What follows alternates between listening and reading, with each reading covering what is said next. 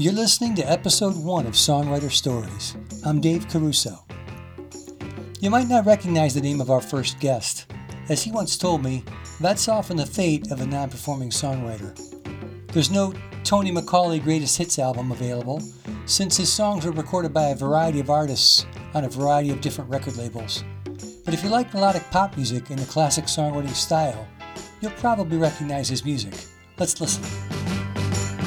Why do you build me up, buttercup, baby, just to let me down, and mess me around, and then worst of all, you never thought, baby, when you say you will, but I love you still, I need you, more than anyone, darling, you know that I am from the start, so build me up, buttercup, don't break my heart. Last night I didn't get to sleep at all. No. The sleeping pill I took was just a waste of time. I couldn't close my eyes 'cause you were on my mind. And last night I didn't get to sleep. No, I didn't get to sleep at all. I'm a lucky fella, and I just gotta tell her that I love her endlessly. Because love grows where my rosemary goes, and nobody knows like me.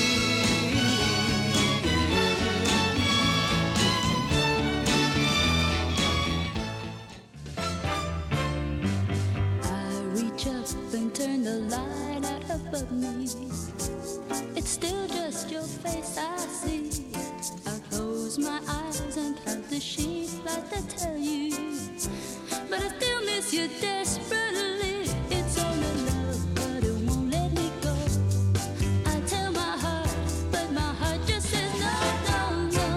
It just stays there. I can't get you out of my head.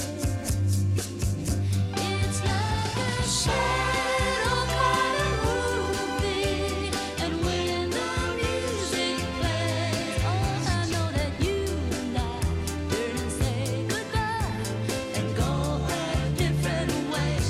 It's like a shadow kind of movie, and when the music starts, oh, I know that you and I are the lovers who end with broken hearts. Here comes that rainy day feeling again, and soon my tears, they will be falling like rain. It always seems to be a Monday, leftover memories of Sunday, always spent with you before the clouds appeared and took away my sunshine. Don't give up on us, baby. Don't make the wrong seem right. The future isn't just one night. It's written in the moonlight, painted on the stars. We can't change ours. Baby, now that I found you, I can't let you go. Build my world around you, I need you so. Baby, even though you don't need me, Smile a little smile for me, Rosemary. Where's the use in crying? In a little while you'll see, Rosemary, you must keep on trying. I know that he hurt you bad. I know, darling, don't be sad. I smile a little smile for me, Rosemary.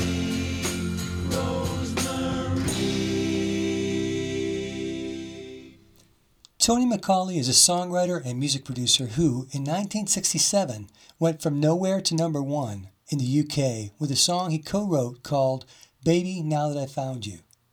He followed that success with a long string of pop releases that he co-wrote, wrote, or produced, as recorded by artists such as The Foundations, The Fifth Dimension, David Soul, The Fortunes, The Hollies, Glenn Campbell, Andy Williams, Elvis Presley, The Drifters, Tom Jones, Donna Summer, Aretha Franklin, Gladys Knight, Johnny Mathis, Olivia Newton-John, and Engelbert Humperdinck.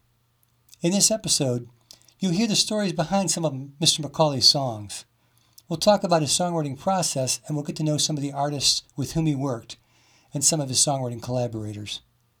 We'll even get some valuable tips on songwriting for the theater. I couldn't have asked for a more interesting or accommodating guest for our inaugural show. Tony McCauley, welcome to Songwriter Stories, and let's talk about songwriting. Whoever wrote that biography on your website did a tremendous job. I learned a lot. I also learned things on Wikipedia about you. One of the things I learned is you were born as Anthony Gordon Instone. Is that correct? Yes, that's right. And what made you change it to McCauley? Well, when I started the business, I was a promotion man, or a plugger is what they called them then. Mm-hmm. I think they still do. And that is someone who goes around radio stations trying to get records played for a publisher or a record company. But in those days in the UK, apart from the pirate ships, there was only the BBC that mattered. And the British Broadcasting Corporation was our national station. We hadn't got commercial stations when I started out in the mid-60s. And a high-up executive in the company was a distant relative of mine. The name Instone, which is actually a derivation of Einstein. Albert Einstein, the scientist, was my grandfather's cousin. It was such an unusual name, and also she wasn't much like this woman. She used to enjoy the bottle. They called her Anna Ginstone. And it was thought nepotistic if I had the same name as a promotion man. And so they said, would I change my name? And in those days, as in New York and many other cities, the exchange didn't have numbers. The telephone exchanges had names, like in New York, Judson 4760. And the same thing was in England. And McCauley was a name of a telephone exchange.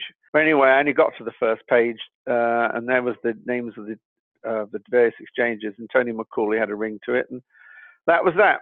Okay. You were song plugging for Essex, but then you started eventually producing at Pi. Was that around 1967? Yes. I ever wanted to be a record producer and a songwriter, and I soon realized the only way of even having a hope of doing that was trying to approach it from the inside of the industry, not from the outside.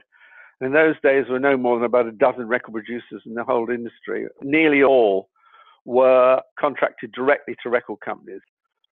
The only way of ever becoming a record producer was, if somebody got fired and they were looking for someone new.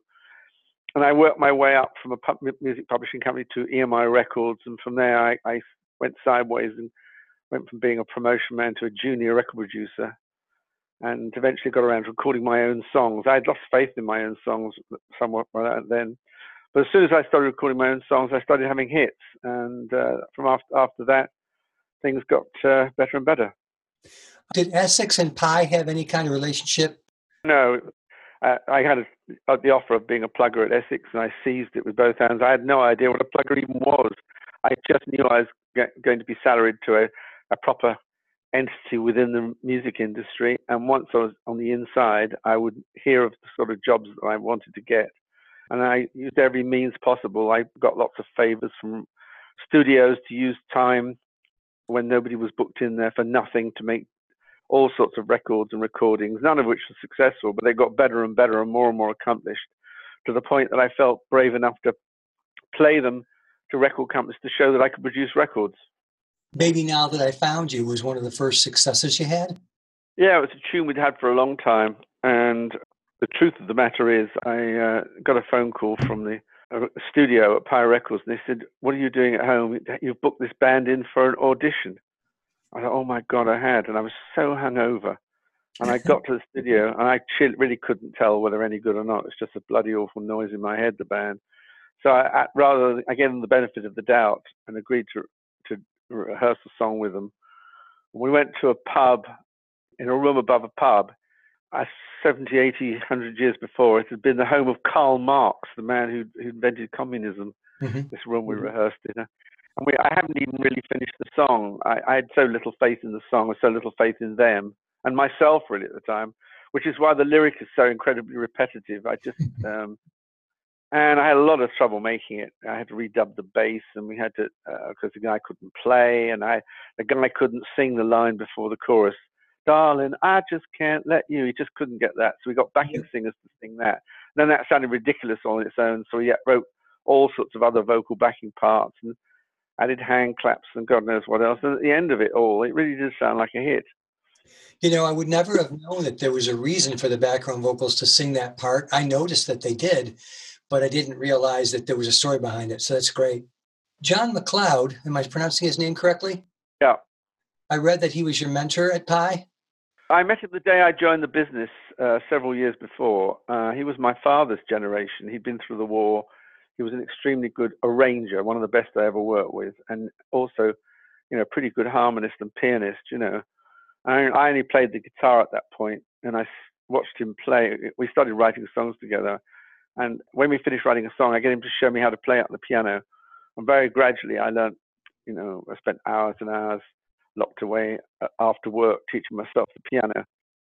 I learned an awful lot of music from him, but as with all these things, there came a point when really you know, the chemistry was no longer working.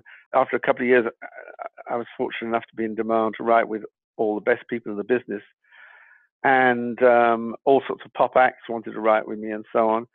And I was anxious, you know, to get out in the field, you know, and I didn't think he was contributing, you know, as much.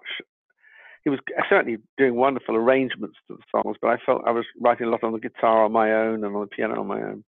It came to a natural end, really, but there's no question about it. I learned an enormous amount of music from him that had I been working with someone who was musically ignorant as I was, I would never have probably developed the technique that I did over the years. When it came to business, he was as naive as I was. He'd never had any success as a songwriter until I came along when he was in his 50s. And so consequently, we did what almost all writers did in those days, and signed, you know, a pretty obnoxious contract with some pretty obnoxious publishers who were, like so many music publishers in those days, completely and utterly bent. Which of your co-writers were also at Pi? None. Almost everybody I wrote with had been successful for a decade before I even came along. So they're all about 10 years older than me. Okay. And these people that I'd, you know, been buying records they'd written and loving their songs for years suddenly became my friends and people I was writing with. I wondered about that because when I look at your co-writers' work without you, I would say it's generationally a little bit older sounding than yours. Well, I was the sort of, at that particular point, all those years ago, I was the sort of new kid on the block. Mm-hmm. And being a record producer for a major record company also helped. But most of the record songwriters of that era were record producers. And the good thing was that if we all had acts we were recording, you know, many of which were successful acts. And so if you wrote with another songwriter, record producer, you know, I mean, the song would immediately be eaten up by one or other of us, to be at the very least an album track.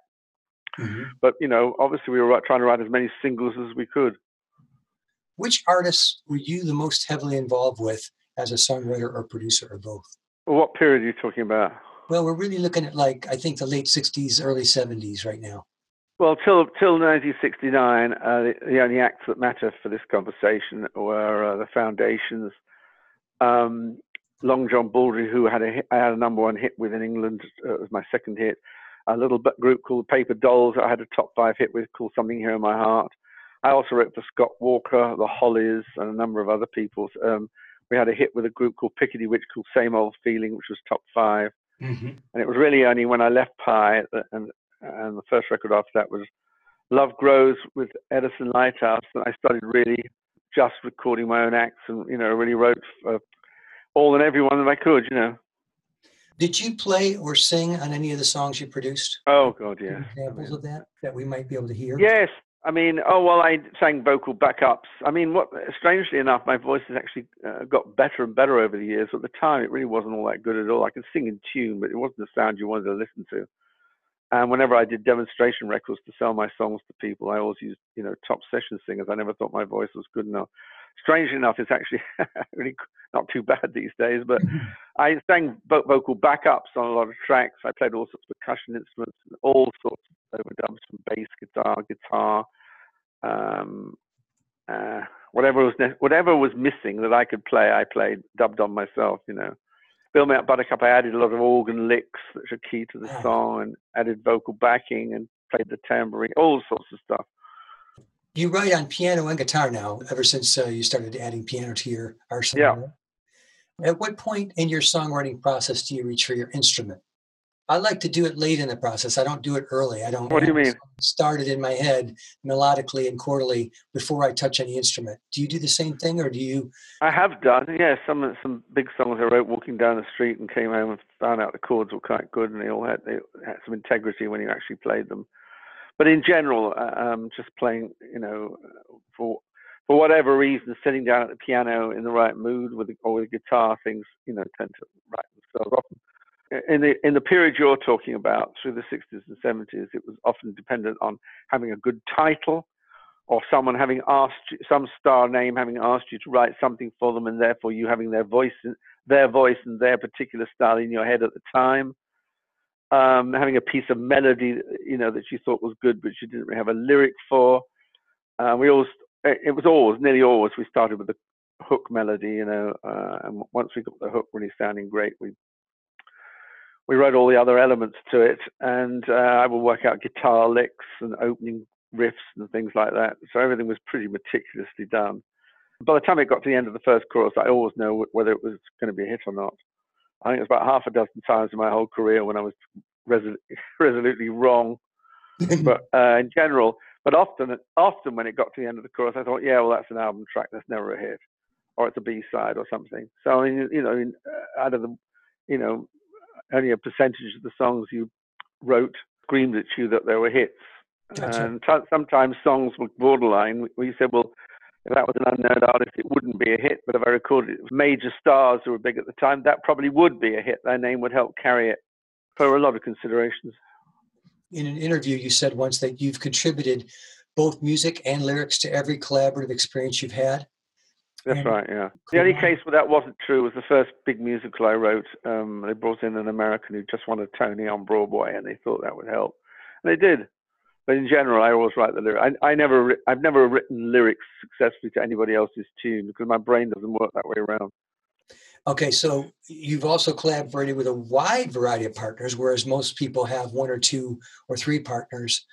I was a musical whore, My view was every time I sit down with somebody new, might have a snippet of melody that inspires me, or a snippet of lyric, or just some element that gets us going, and that turned out to be true. Well, despite all this variety and versatility, many of your songs still manage to have something in common to my ears, and it's more than just the era they came from. I'm specifically speaking of the late 60s and early 70s portion of your catalog. To me, it seems to begin with the types of melodies and chord changes which are written, some would say, in a classic songwriting style. What would you say contributes to the Tony Macaulay sound?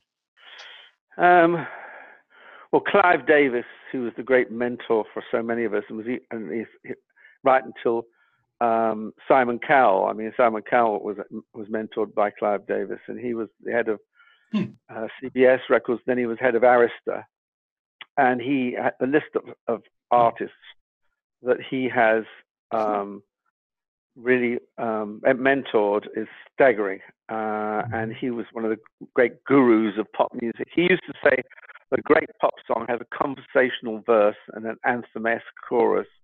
And there's a huge amount of truth in that. It's not true of every song. There is no formula for writing songs.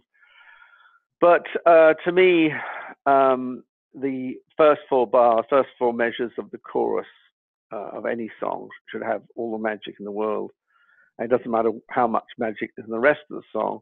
If that doesn't give you a kick the first time you hear it, then something's wrong. The song doesn't have it. And I'm very, very conscious of the chords and the bass line and the rhythm and the tempo and all the things that give a song a commercial feel. So, I mean, I don't even bother starting a song or unless I get a kick out of it every time I play the chorus. Very often, I mean, I just have the first 4 bars of melody and a dummy lyric just to have words to sing.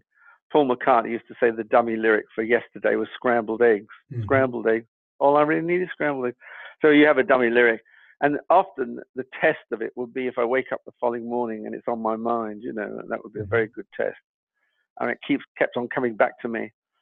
Sometimes it come back to you in a slightly refined form, So the next thing I would do is put it in the highest key that was feasible to sing it in, because when you get to the chorus, that you want the song to really have some impact, and in order for it to sound like the singer is putting as much motion into it as possible, it's very often the best idea to take a leaf out of opera and put the song in the highest key the singer can hit at that point. If you do that, then it gives you all the rest of the scale to write the rest of the song in a lower range so that you can set the chorus up properly. Whereas if you just make the mistake that so many young songwriters do of singing it in the key they're most familiar with or most comfortable with, the song flatlines. It doesn't have any dynamic shift. It doesn't change gear in the chorus. You build emotionally and dramatically toward the chorus. You do. Yeah, that's everything. So the interaction, the transition out of the verse into the chorus is the most important part of the song. So not only would I be looking at what the verse says lyrically in order to set the chorus lyric up, and melodically so that it starts well and builds into the chorus, but I'd be looking at all the musical engineering, you might call it, all the modulation possibilities, and especially later on. But a lot of my songs have modulations in them, and they're all designed to set up to give the song a maximum amount of excitement. So when you get to the chorus, there's a sense of going somewhere. And we didn't always get it right. Often I had to go back and re-record a song again with a different verse, because sometimes we were so excited with the chorus we sloughed the verse off and didn't give it enough thought. The most important thing then was to routine the song, and that was having a tremendous amount of discussion. If it was going to be an unknown artist you were going to do the song with, then you needed to give the listener, i.e. the disc jockey or the radio show producer, something bloody good to hear right really quick. And so we'd often start with the chorus, give them and hit them over the head as hard as we could in the first 45 seconds of the song. If it was going to be a star name where people were going to be somewhat more patient and wait a minute or two to decide whether they liked it or not, then we might decide to start with a verse, or perhaps just half a chorus, a verse and then into the chorus. Even then, we try to keep the verses fairly to the point, so we got to the chorus pretty quickly. And in that event, we might put in a really impactful intro, something with a strong guitar lick or some string line or something that made you think, hey, this sounds interesting. So a lot of thought went into how you laid the song out and rehearsing it with the artist to find out the perfect key to do it, and not just for them, but often for the orchestra, for the guitars or for the strings, and all these things came into account, and so on and so forth. You covered everything I was going to cover. I wanted you to cover orchestration because there's horns in a lot of the foundation songs, and you've got strings in a lot of the songs. And you also talked about modulation, and I wanted to mention real quick for the listeners that in Don't Give Up on Us, Baby, in the David Soul version, you sort of, maybe it was intentional, maybe it wasn't, but you sort of do an almost key change at the end of the bridge when you're on the 5 chord. And yeah, it's a fake. It's just had a bit of tension. Yeah, and then later. Yeah, it just adds a bit of tension. But when we came to the proper key change, he goes up a half step towards the end. He couldn't sing that. He just couldn't hear it. Mm-hmm. And so what you hear is you hear 3 other voices double tracked singing that. Don't give. It moves up a half step, and I just dubbed them in that one section to cover the fact that he couldn't hear the key change. It came out great. Now let's talk about collaboration a little bit, if you don't mind. Well, in a pop era, it wasn't until we got to Last Night Get a Sleep at All and Don't Give Up on Us and so on, I started having hits on my own. Mm-hmm. But when I was writing so much, one of the reasons I collaborated, as I say, was really just to bring somebody else in with a fresh set of ideas. because when you become a one-man song factory, you need all the help you can get. So in those years, I largely collaborated. It wasn't until I started doing musicals and things later on, I started doing stuff on my own entirely. I don't enjoy collaborating at all anymore. I mean, it sounds arrogant, but I mean, I usually, if anything's going to work, it works pretty quickly. And also, some songwriters, I remember one particular songwriter, should be nameless, saying to me, "Come on, the football starts in an hour. We can get this done by then." And I said, "I don't give a damn about the football. The song's finished when it's finished." And I can labor on a lyric for weeks, months, sometimes getting the perfect line or perfect rhyme or the perfect rhythm. A lot of collaborators just want the thing done, after a period of time, and a song's never done until it's done. Talking about theatre particularly, they say if it ain't on the page, it ain't on the stage, and that's absolutely true. So, well, in those early days with the Masons and Roger Cook and Roger Greenaway and John McLeod and those were writers. In those days, if we met to write, we'd start at 10 o'clock in the morning, and by 3/4 of the afternoon, we'd often have a complete song done, or we'd split up at the end of the day and then meet for an hour or two a week later and just finish the lyric or something, because and if I was playing the guitar after about 7 or 8 hours, my fingers were pretty tired. Gotcha. And were some of them not musicians? Yes, they all were. I mean, but I always played. I don't know ask me why, but I always did. And each of you brought something to the table to start a song? Each of you would say... Well, I mean, Jeff Stevens, who was an ex-schoolmaster, only played in the key of C, but my God, he was an incredible natural composer. You're talking about writing tunes in your head. I mean, he had an extraordinary natural ability to come up with melodies. And pop songwriting is not like other music forms. It's a lot of it's instinct, understanding the market, having the right emotional attachment to pop music, feeling it in the right way. And I think knowing some music makes a hell of a difference. But I think the spark, the original birth of the song often comes from the kind of mind that doesn't actually know a lot of music. Well, let's do a little bit of free association. I name an artist or a song title and just see what happens. Is that okay? Yeah. So I have a couple. I might steer you a bit, but I might just take what you give me. Johnny Mathis. I know he recorded at least 2 songs. Don't Give Up on Us, and I didn't get last night. I didn't get. I actually met him when I was a junior producer, and he was pretty rude to me, which affected me quite a lot in terms of how I heard how his voice sounded to me ever after that. I remember saying, "Oh, I really, I'm a tremendous fan. I bought A Certain Smile was one of the first records I bought," and he said, "Well, shows you how much you know about music." I was out of tune for the first 16 bars. I didn't like him at all. And therefore, and to me, he has a very fine voice, but it sounds so clinical. The emotions sound fake to me. There's no real. It's a great instrument, but there's no real connection. Well, let's go from Johnny Mathis to Andy Williams. Andy Williams was the most delightful man. I mean, a lot of pop singers turn into monsters, but I spent quite a lot of time with Andy in Vegas when I was recording him for CBS, and he was a charming man with 100 stories about everyone from Humphrey Bogart to Marilyn Monroe, and was a consummate professional in the studio. And his capacity, because he'd come from brothers who were in a harmony group with him, his sense of singing harmonies was extraordinary. The only difficulty was he loved having a lot of reverb on his voice, which I hated. In a lot of my early records, I used no reverb at all, because I thought it distanced the vocalist from the singer. And he would also say, "No, turn up the reverb," and it made him sound like he was singing through a wind tunnel to me. But he was a delightful man. The Drifters. Well, they were really a franchise more than a band. I don't think I ever saw the same lineup of the Drifters once. And I had 3 big hits with them in the UK. Johnny Moore was one of the singers who took over from the original Benny King, who had that wonderful Saturday Night at the Movies voice, that voice that immediately you heard it, sent a certain message. The expression used in the industry at the time was instant vocal recognition. And he had that. Is the minute you heard one bar of that voice, you know who the band was.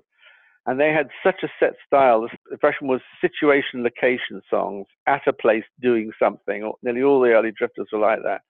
When we had the opportunity to put the group back together again in the mid-70s, the first record we did was just a clone of those early songs. We used all the old recording techniques to make it sound like it was recorded in 1957, 58. Great fun. Well, Love Grows was originally recorded by Edison Lighthouse, and it's one of my favorite songs in the world and never get tired of it. But have you heard Freddie Johnston's version? Who? His name is Freddie Johnston. Freddie Johnston. All Yes. right, I'll look it It's up. like That sounds Freddie- interesting. No, I haven't. Freddie with 2 E's. I really recommend it to you. He did a tremendous job of. All right, I'll look it say up. Freddie Johnston. But doing it in a modern style, but keeping all the original things. Well, that was a certain idea, is that what would happen if you could condense a whole song into 8 bars? What happens if you had a verse of 4 and a chorus of 4? So it goes, she ain't got the money, her clothes are fine and funny, hair is kind of wild and free. That's the verse. And then in come the strings to the voice. Oh, but love grows when rosemary goes. Nobody knows like me. So there's the whole song in 8 bars. So it was an experiment to see if it could be done. And the whole thing was written in about 2 or 3 hours. And then I had some time left on a big recording session I had coming up. So in the last 20 minutes of the session, we just did that backing track. And that morning, when I was having a shave, I came up with the famous intro, bum ba ba dum bum ba da. So that was not the intro on the track. So I sat at the guitar quickly and got everyone to write that down. And there's no harmony parts or anything. It's just everybody's on the tune, and the brass play it, and the strings play it.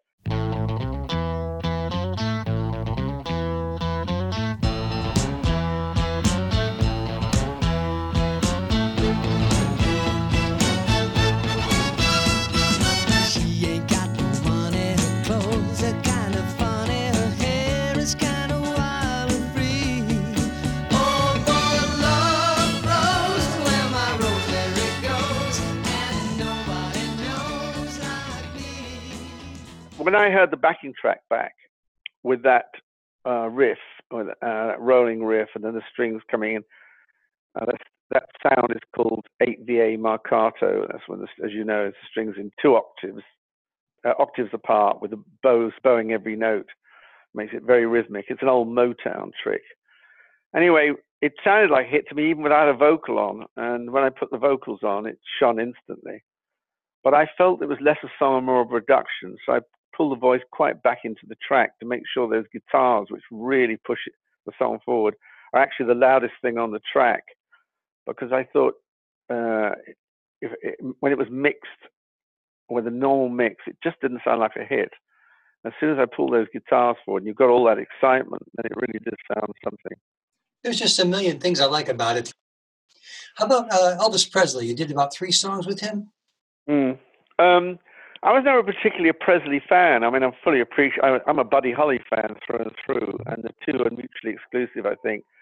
Presley was kind of the jock's hero when you talk to men, where Buddy Holly was more of this sort of nerd's hero, the guys who did not, who weren't in the A football team, And Buddy Holly was the voice that was a big influence on me and the people that.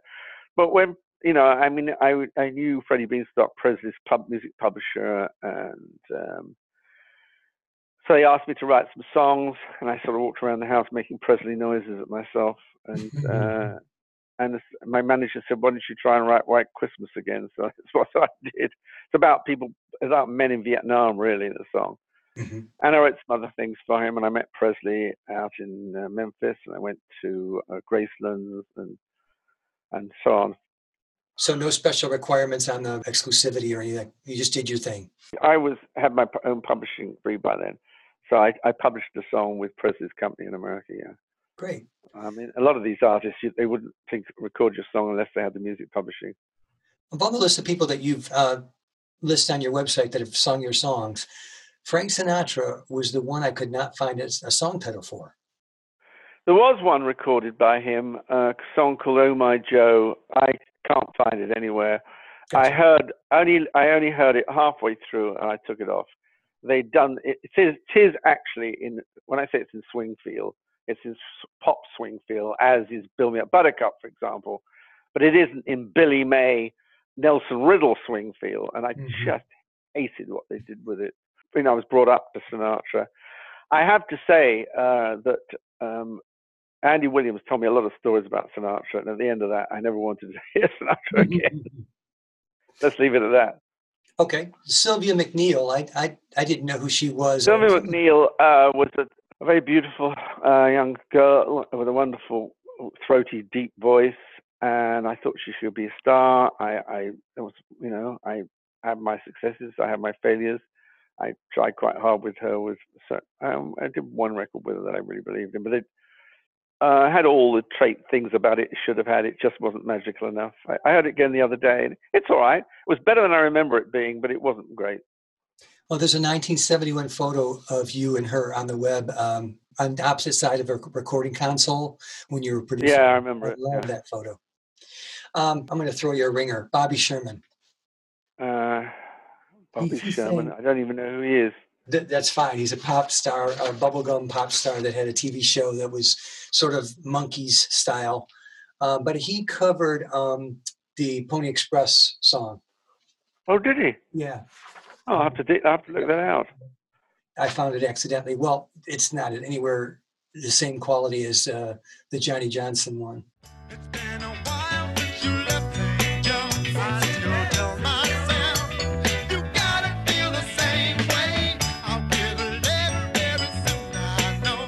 So I asked today, after the relay, they say nay. Nothing I can do if the talk is through. Blame it on the Pony Express. Well, that was going to be the follow-up to Love Grows, but because there was the band that I put together to be Edison Lighthouse, because it's a studio group, just the lead singer just couldn't make it happen. And so Johnny Johnson, who had a hit with Breaking Down the Walls of Heartache, I'd had a small hit with him already in England. So I did it with him, and he had that instant party in his voice. I mean, he had the most amazing voice. I was able to take the whole song up a full step. I think I played the guitar on it, that riff at the beginning on the original record. And that was very much the same kind of thing. I felt it was more of a production than a song. I'd seen a movie on TV called Pony Express, and Greenaway came to the writing session with me, and he looked all this stuff up in a encyclopedia about how the Pony Express worked, and we got it all into the song.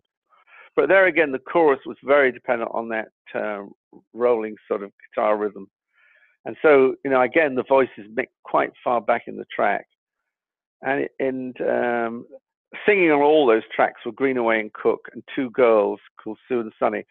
The world first heard them on A Little Bit of Help from My Friends with Joe Cocker.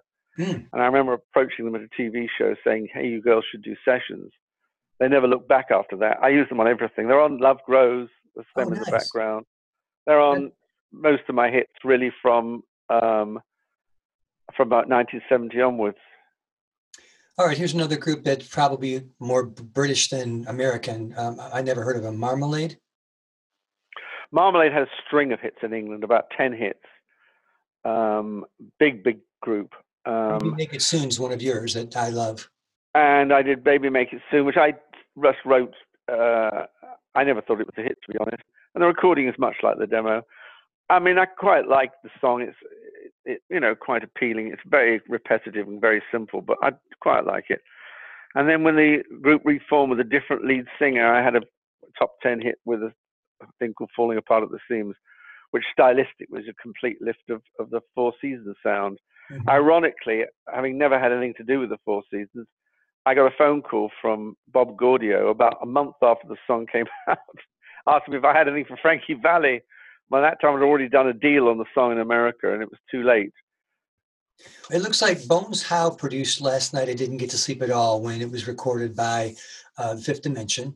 I know you gave it to the Carpenters. I don't know if you wrote it for the Carpenters, but I hear in that, no, the breathiness, I feel like that's right. Sort of he was aiming for that. I gave it to. I was in Japan with the Carpenters. I met them there, and I wrote. And the reason I can't last night get sleep at all, the time change is about 12 hours. Oh, I can't something of that order, 10 or 12 hours, and it just slaughtered me. So I was dopey all day there, and awake all night. Hence, last night I didn't get to sleep at all. And I thought it was a verse, the melody. I just thought it was leading. For ages and ages, I looked for a chorus for it to go to, and it only occurred to me that really that was the melody, just that 8-bar phrase. And so I finished the song off, and I remember I was going into the studio with a group, and it was Saturday night. It was any time we could get studio time. I suddenly realized I hadn't finished the lyrics. I wrote most of the lyric in the taxi going to the studio very quickly, recorded it. It certainly wasn't a hit single for England. For a start, almost all singles in those days, you had to have a dance sensibility, you know, and you couldn't do that. And so I sent it to the Carpenters, and Richard called me at like 4 o'clock in the morning, and he said, this line about sleeping pills. I said, you know, sleeping pills I took were just a waste of time. So we can't sing that. We don't sing anything about drugs. Oh, God. Can you rewrite the lyric? We're here for another so many hours, you know. So I rewrote the lyric. In fact, I like the lyric I wrote better. And I phoned through to the studio, to A&M Studios, and they'd gone home. And I thought, I've been up hours rewriting this, and they couldn't even hang around. That irritated me. And so a few weeks later, Bones Howe was in London, who I knew, and I played him the demo, and he loved it and went back, and the rest is history, as they say. Well, Marilyn McCoo is probably thanking Karen Carpenter for turning it down every day. She did a great job. Elton John and Tim Rice. I didn't find a song that you did with them. Yeah, because the song I did with Elton John, I wrote is under the name Reg Dwight before he became Elton John. Ah, right. And it's called Lord, You Made the Night Too Long. And the song I wrote with Tim Rice, we did a demo of it, and we never did anything with it. So, but I did write with him. Polly Brown. I've never heard of her or Pickety Witch before, but man, she has a Dionne Warwick thing going on, doesn't she? Yeah, well, that was it. She was a Dionne Warwick sort of sound alike. I still get the same old feeling, tearing at this heart of mine, and telling me that maybe I'm not really over you. I still get the same old yearning, tearing my heart inside out. And now there can't be any doubt, I'm still not over you. And it was a band that John had, and that was a B-side. And really, John's involvement in that is zero, although he's got his name on it. And because I wrote the chorus as a B-side to a song, just the chorus, with another verse. On the Foundation's first album, that appears that song with a different melody, just the chorus melody, and all the rest of it's different.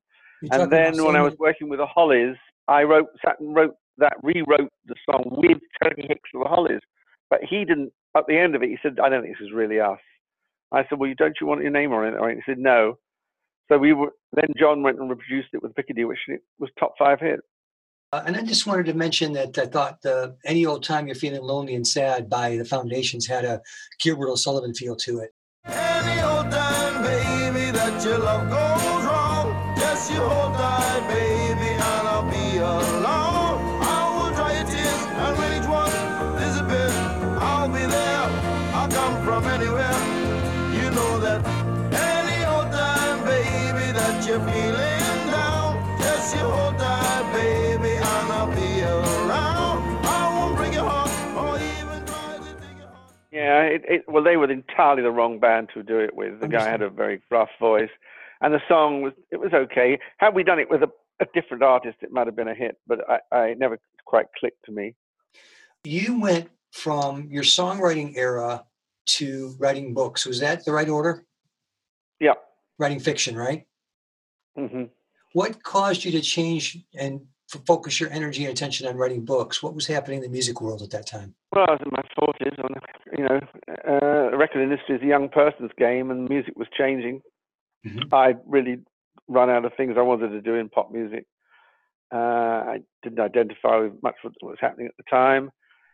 My mother I had novelists in my family. I read a line in the newspaper one day which gave me an idea and wrote a book.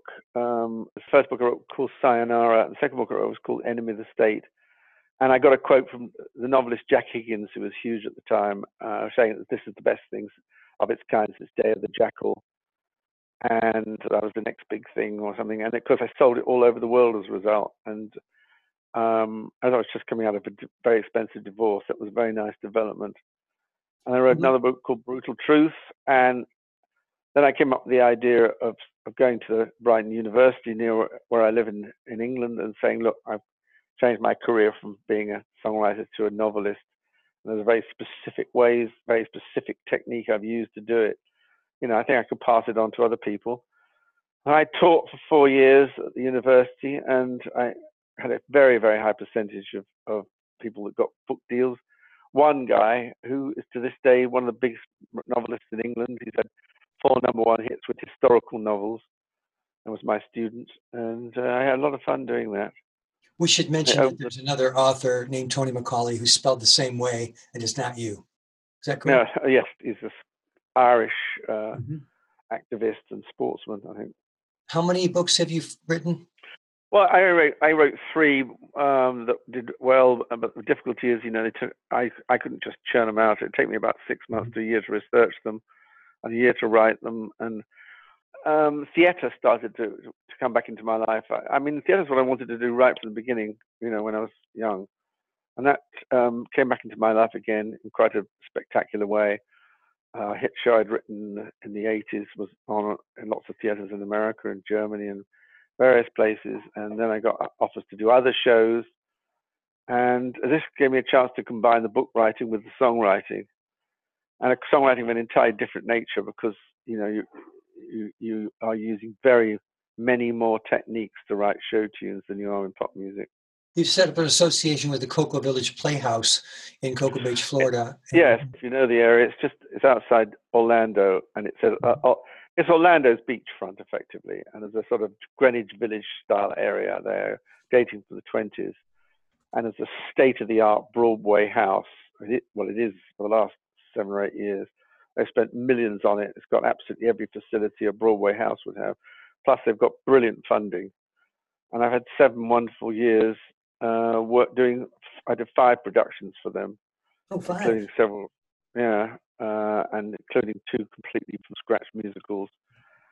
And it's been an absolute joy. You know, I've had the time of my life. I understand they all sold really well. Is there any chance that any of us will ever get to see them that weren't there? Well, the trouble with the Build Me Up Buttercup musical, which was the first original one I wrote, is the publishing situation is a nightmare because they're all different publishers. Mm-hmm. And to do the thing in any other context outside of the community theatre situation would require an enormous amount of money to you know, acquire all the different rights necessarily. Gotcha. And it became so complicated that I didn't pursue it a great deal further. They're going to do the show again, quite possibly, and I'm going to do it in a way that I can actually get around some of these issues. I wrote the book, music, and the lyrics. I had about 5, 6 hit songs in it. The rest were original. And then more recently, I did a show called Sherlock in Love, which was Sherlock versus Jack the Ripper, where he falls in love with a sort of the vaudeville star along the way. I had a lot of fun with that. That was an entirely new thing for me to write a sort of English traditional musical, bit like My Fair Lady or Oliver.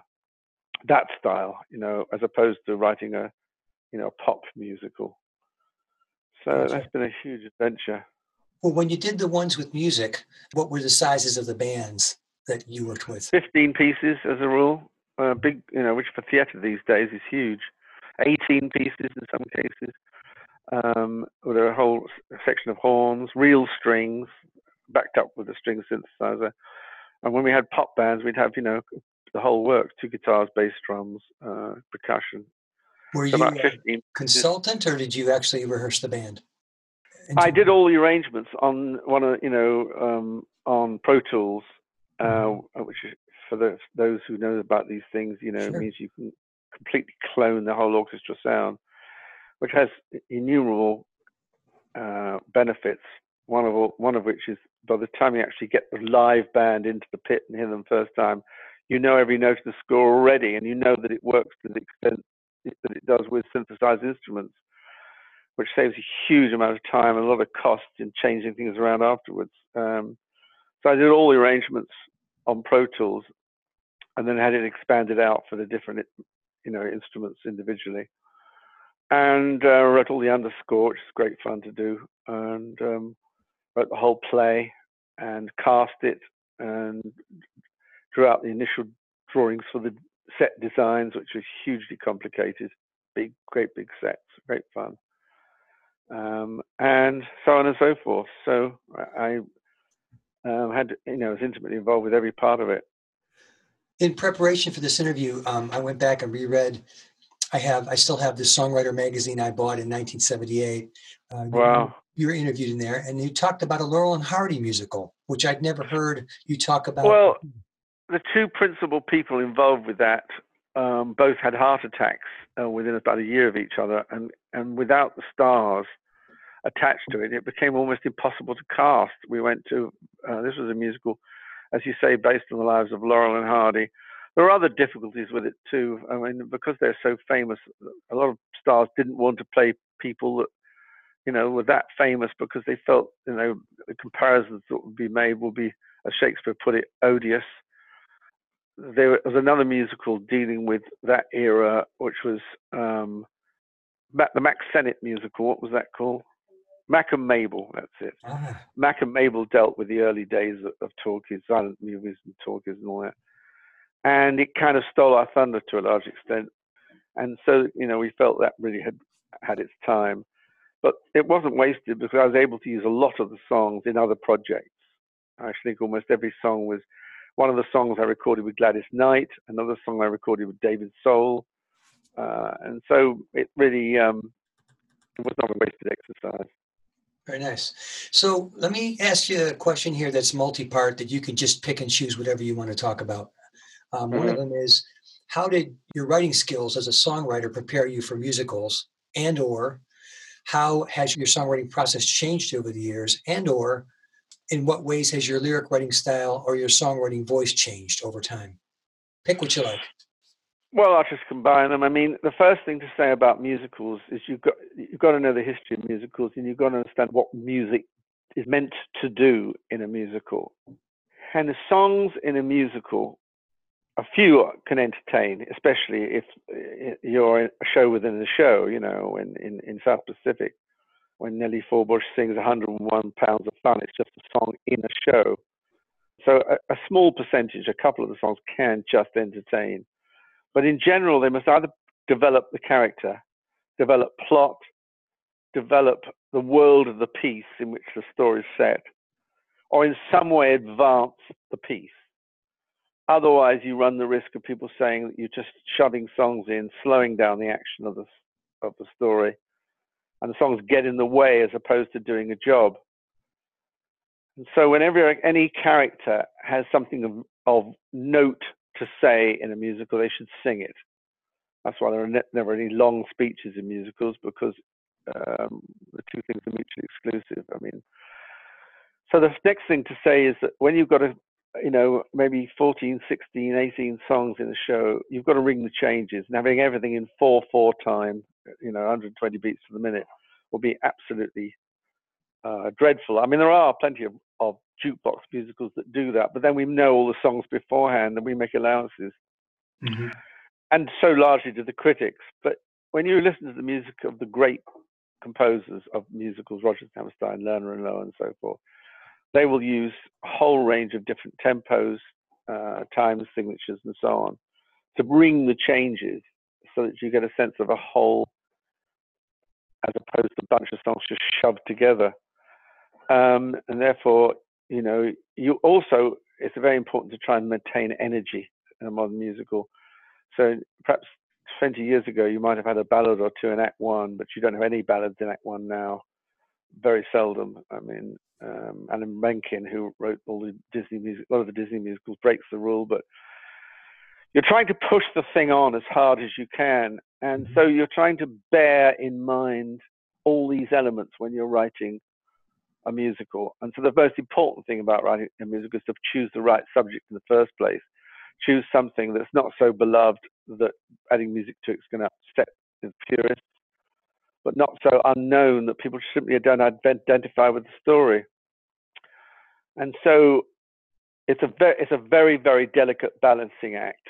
The best musicals, you don't go more than 3 or 4 pages without something sung, even if it's a reprise of something else. Or Sounds like when a pop star tried to enter the world of country music in the old days, right? You can't change that. You can't be different. You gotta respect the country music style. Right. So you are looking to create a whole musical tableau with the songs, where each of the key characters will have a moment, a motif that's theirs, if you like, that you can bring back again and again. You maybe want a duet when the lovers fall in love. You want the 11 o'clock ballad, 11th hour ballad that one of the leads sings, at the high point of the drama, 15 minutes before the end of Act 2. There's a great deal of tradition about writing musicals. You want to bookend both acts with really strong musical moments that bring the curtain up and down with some impact, etc., etc., etc. So it's the thought that you put into the thing before you write a single word of the show that's crucial. Picking the moments where you put the songs correctly, where the songs actually do a job and embellish the project, as opposed to just slowing it down to, a great sludgy, unseaworthy thing. And so, yes, I think a basis in pop music is only helpful because, the mistake I made with some of the early musicals I wrote donkeys years ago was I thought, the most important thing is to show off one's capacity to be, a good musician. Whereas really, the critics and the public are asking the same thing of most musicals as they are of pop songs. They want to come out singing the music, not the scenery. And therefore, you are obligated to have as memorable a score as you can. And some of the great writers of musicals, the most memorable songs are incredibly simple. And so if you just want to use it as a show-off opportunity to impress people with how much you've learned, then you've got the wrong idea entirely. It's certainly true that you can use a lot more technique in the shows than you do in the pop music, but that's just an occasional bonus. All right. Does that answer all your questions on that? Wonderful. No, it was wonderful. We're just trying to get things that songwriters think about. Are there youthful points of view that, as an older person who's lived through some things, maybe divorce or disappointments or whatever, you wouldn't be as quick to embrace today in your writing? Or do you think it's still okay to write a happy-go-lucky love song or whatever? Men never cry in my songs. I hate that. No, I don't think things have changed at all in terms of what songs are about. Unrequited love, love gone wrong, longing songs, brave songs. I suppose Love Grows is a happy-go-lucky song now I think about it, but they're very untypical of what I do. I tend to be, the songs that have an emotional impact usually are fairly sad. Mm-hmm. I wrote a song called, which my wife particularly loves, which Gladys Knight recorded, which is from the Laurel and Hardy show originally, although no one knows it, called We Don't Make Each Other Laugh Anymore, which is an unremittingly miserable song. I try not to write those. They used to say that, that if you're going to write a sad song or a torch song of that sort of, then you should end on an element of hope. Sort of someday maybe we'll meet again and everything will be all right, because otherwise the song takes on a really sort of self-pitying kind of element. Pity party songs usually don't work in the end. They leave the wrong emotion in the listener's mind. Let's just say from the 80s, for the heck of it, I'm just going to arbitrarily pick the 80s to today. Has any songwriter come along that's changed the way you write? No, I started off as a child listening to my mother play Rodgers and Hammerstein on the piano and Cole Porter and Irving Berlin.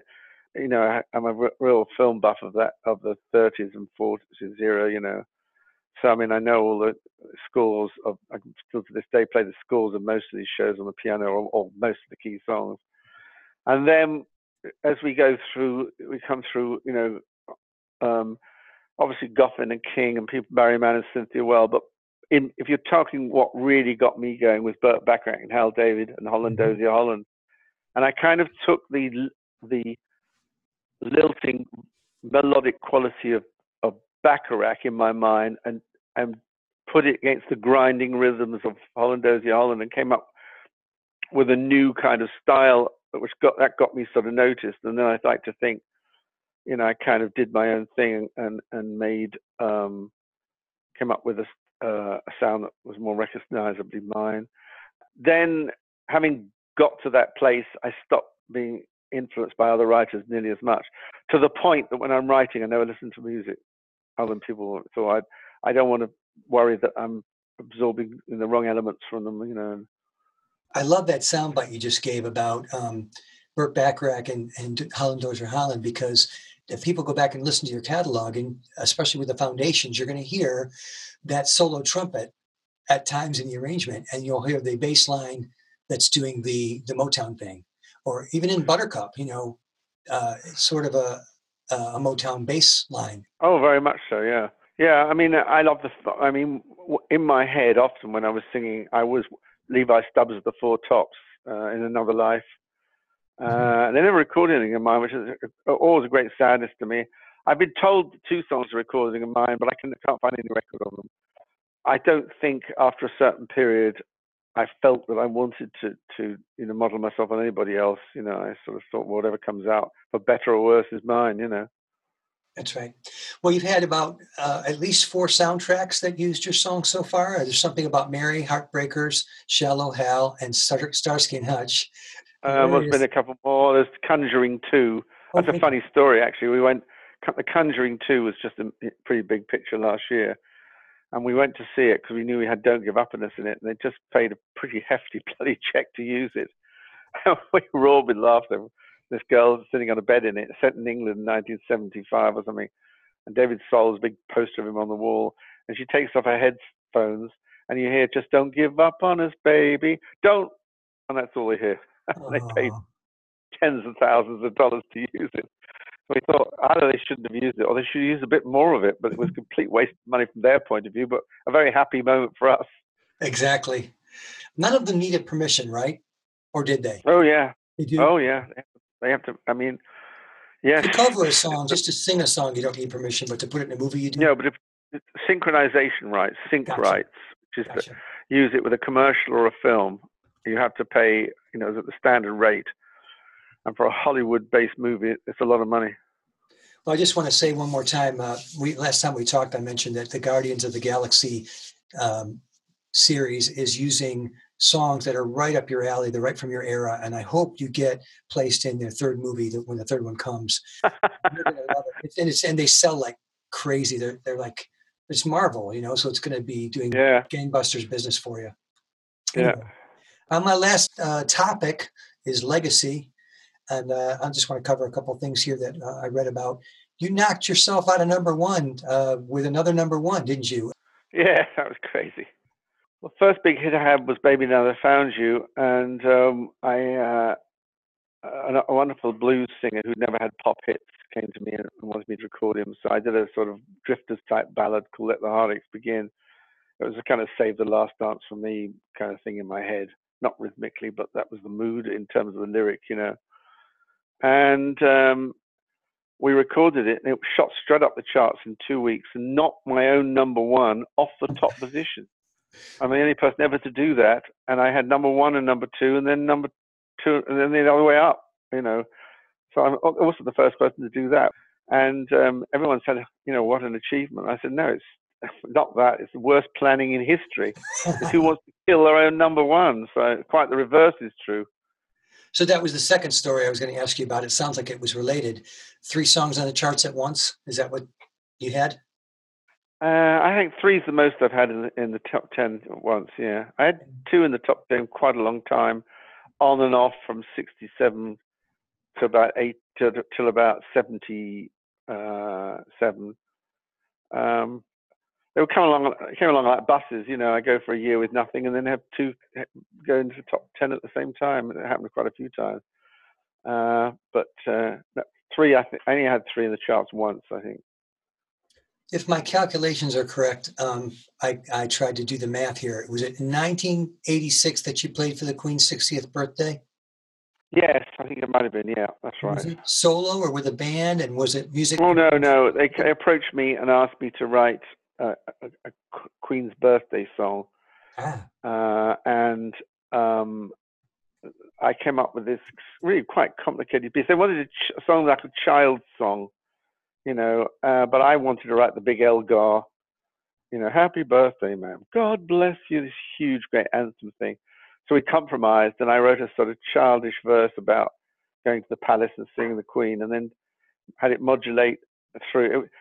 It was a crazy thing to do for 6,000 kids to sing, to have it change time, feel, time signature, tempo, feel, key, and then go back again. Plus, it was hugely rangy.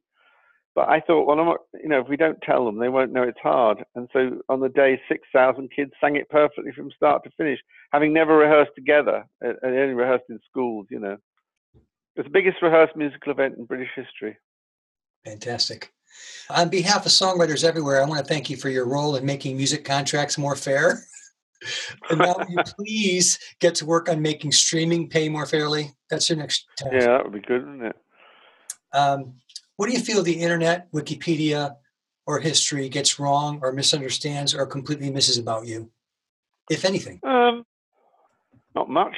I'm Pretty fair. I mean, I never looked for awards. I never even thought about them. People ring up and say, you've got to go to this thing. I don't know why. I think the less I thought about it, the more I won. And whenever I thought about it, I didn't win. So I've had, a huge amount of things to be grateful for. Still living well off all the money, very happily, enjoying retirement. And I don't have too many regrets anymore. I don't think, obviously I wish I hadn't signed such a spurious contract and spent 7 years in court trying to get out of it. But every other writer did. And they just didn't fight to get out. Mm-hmm. And you can't turn the clock back and think, if only I'd done this and only I'd done that. So all in all, I'm just happy that I was able to spend my whole career doing something I'd have done for nothing or even paid to do. And I have very few regrets. It's a great place to finish up. Do you have anything coming up that you want to tell us about? I'm going to tell everybody to go visit TonyMcCauley.com so they can see more about you. No, I don't. First time in my life since last May, when really I just ran out of ideas and ran out of energy for doing all this. I mean, the last musical I did, to put it on took over 90 people a night. And I was involved with every area of it. And I found it quite extraordinarily tiring, even though there were nothing went wrong at any point. It all couldn't have gone more smoothly. I did find it tiring. And it struck me it probably was kind of time to hang my boots up before I did myself some damage. And I paint in oils and I do carpentry and have a lovely time with my beautiful wife. And that's good enough at this point at 73. Thank you. You've got an amazing amount of work behind you already, and we look forward to whatever comes next. And I want to thank you so much for talking with us. Okay, it's a pleasure.